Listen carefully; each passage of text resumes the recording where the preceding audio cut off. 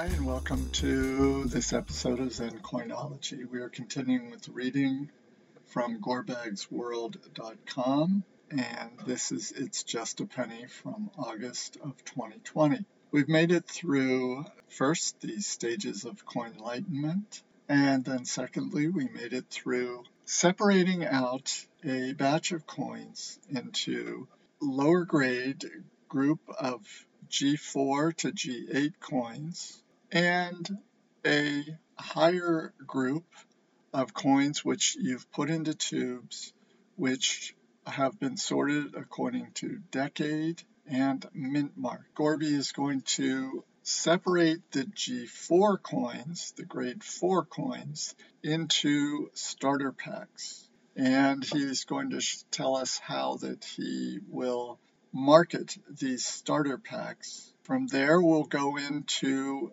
grading the better coins, which we've sorted out already. Now we'll do a step-by-step rundown on how to handle the coins from search to sale. Arrange the G4 coins, the ones that don't have any sign of quality or grade on them.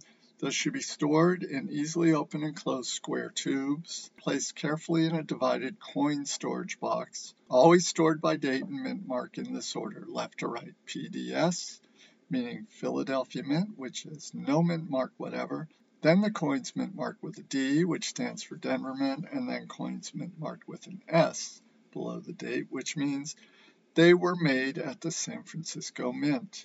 Remove the tubes one at a time and pour out a small number of coins in a small pile, about 20 coins, in a semicircle around the pad, leaving room to work in the center of the pad.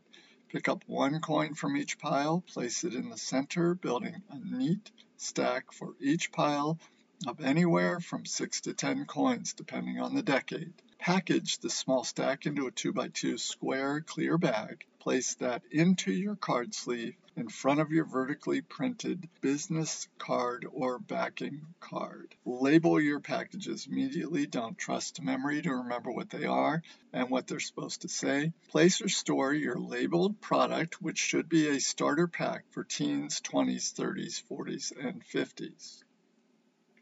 Here's a quick rundown on which dates to include with which packets. The teen starter pack will get a 19, 10, 11, 12, 13, 14, 15, 16, 17, 18, and 19. The 20 starter pack will get a 20, 21, 23, 24, 25, 26, 27, 28, and 29. The 1922 is always expensive and must be acquired separately and individually. 30 starter pack gets a 30, 34, 35, 36, 37, 38, 39. The 31, 32, and 33 are premium coins. They tend to be expensive and will have to be acquired separately. The 40s pack gets the 41, 42, 43, 44, 45, 46, 47, 48, and 49. And the 50s starter pack gets each year also. I suppose you're wondering what to do with that face-down stack of quality coins, the ones that have any sign of life in them, meaning even one or two little lines on only one wheat ear. And I'll bet you $2 to donuts you'll soon work out where the wheats wear down first and where they end up last. Don't forget the source of these coins. These were all popped out of a page of some cheap coin album or cardboard folder after they'd captured the coins they actually wanted, which would be the 1909 22D and no D, the 1914 D, and of course all the S mint marks they can score, plus a 31, 32, and 33, and a couple of other coins you probably won't miss until you go looking for them. Don't bother to light a candle for the 1909 SVDB. You can't count on those kinds of miracles to sustain your business over the years. And a coin shop depends on repeat customers, not newbies. So your job now is to separate that hopefully huge stack of gradable coins into their separate and appropriate grades. Always give yourself a spread by bracketing the value as you would estimate the winning bid range of an auction piece. Thusly, AUMS, almost uncirculated, is pretty damned impressive, looks almost mint, and mint state would be absolutely stunning and fresh, just as it came off the press. They're so rare that you'll probably never use the bracketed grade EFAUMS. But there it is if you need it. EFAU. That's extra fine to almost uncirculated, gives you a lot of room to make mistakes, but the coin should look pretty terrific in this grade range. VF to EF. That's more like what you're likely to find in these folder dump bags. Most of the remains of collections you're seeing these days were assembled by folks back in the 40s and 50s, maybe into the 60s a few years, but bagged and sealed sometime before 1970, about half a century ago. This means that most of the coins will not be high grade because nobody put high grade coins in a folder. Most of the coins will be brown because that's what everybody thought an old coin should look like, and nobody cared about grade or condition at that time. So you more or less randomly put the coin in that fit the date and mint mark, totally disregarding the look of the coin. VG to VF. Wow, what a wide range this can be. If there's a mere scritchy scratch on the wheat, anywhere on the wheat, you can, if you dare, call it a VG, very good, which means slightly better than no damn good at all.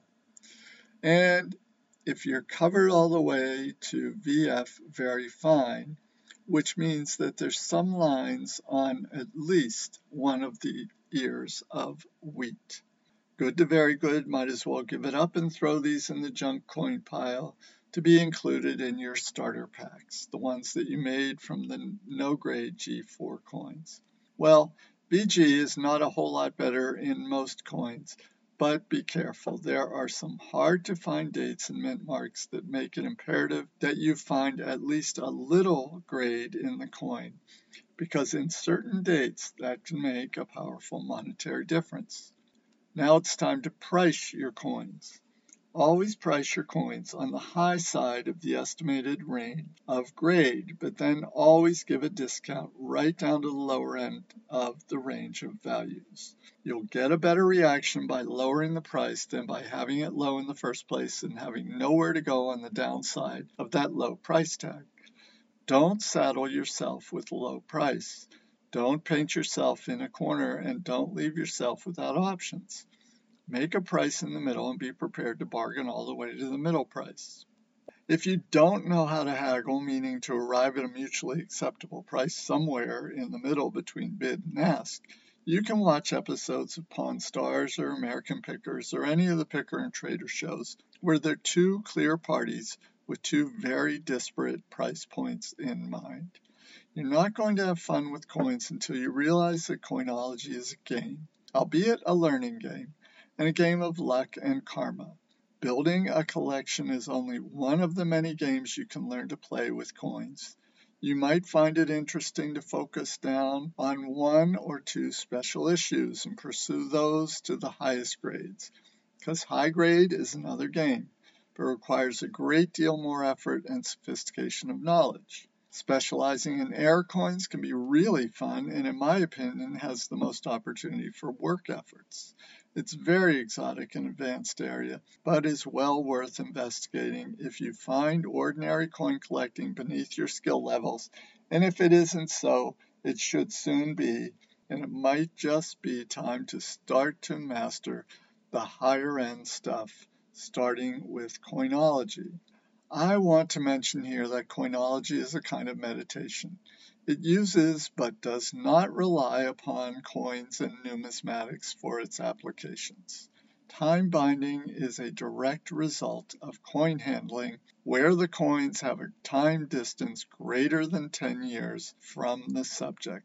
Ancient coins handle differently, and tokens and other quasi-semi-pseudo numismatics have a chance of being used psychometrically as well as in a time-bind connection between the present and the apparent past. Coinology is the perfect tool for perfection. We will end with that statement. Thank you for joining us.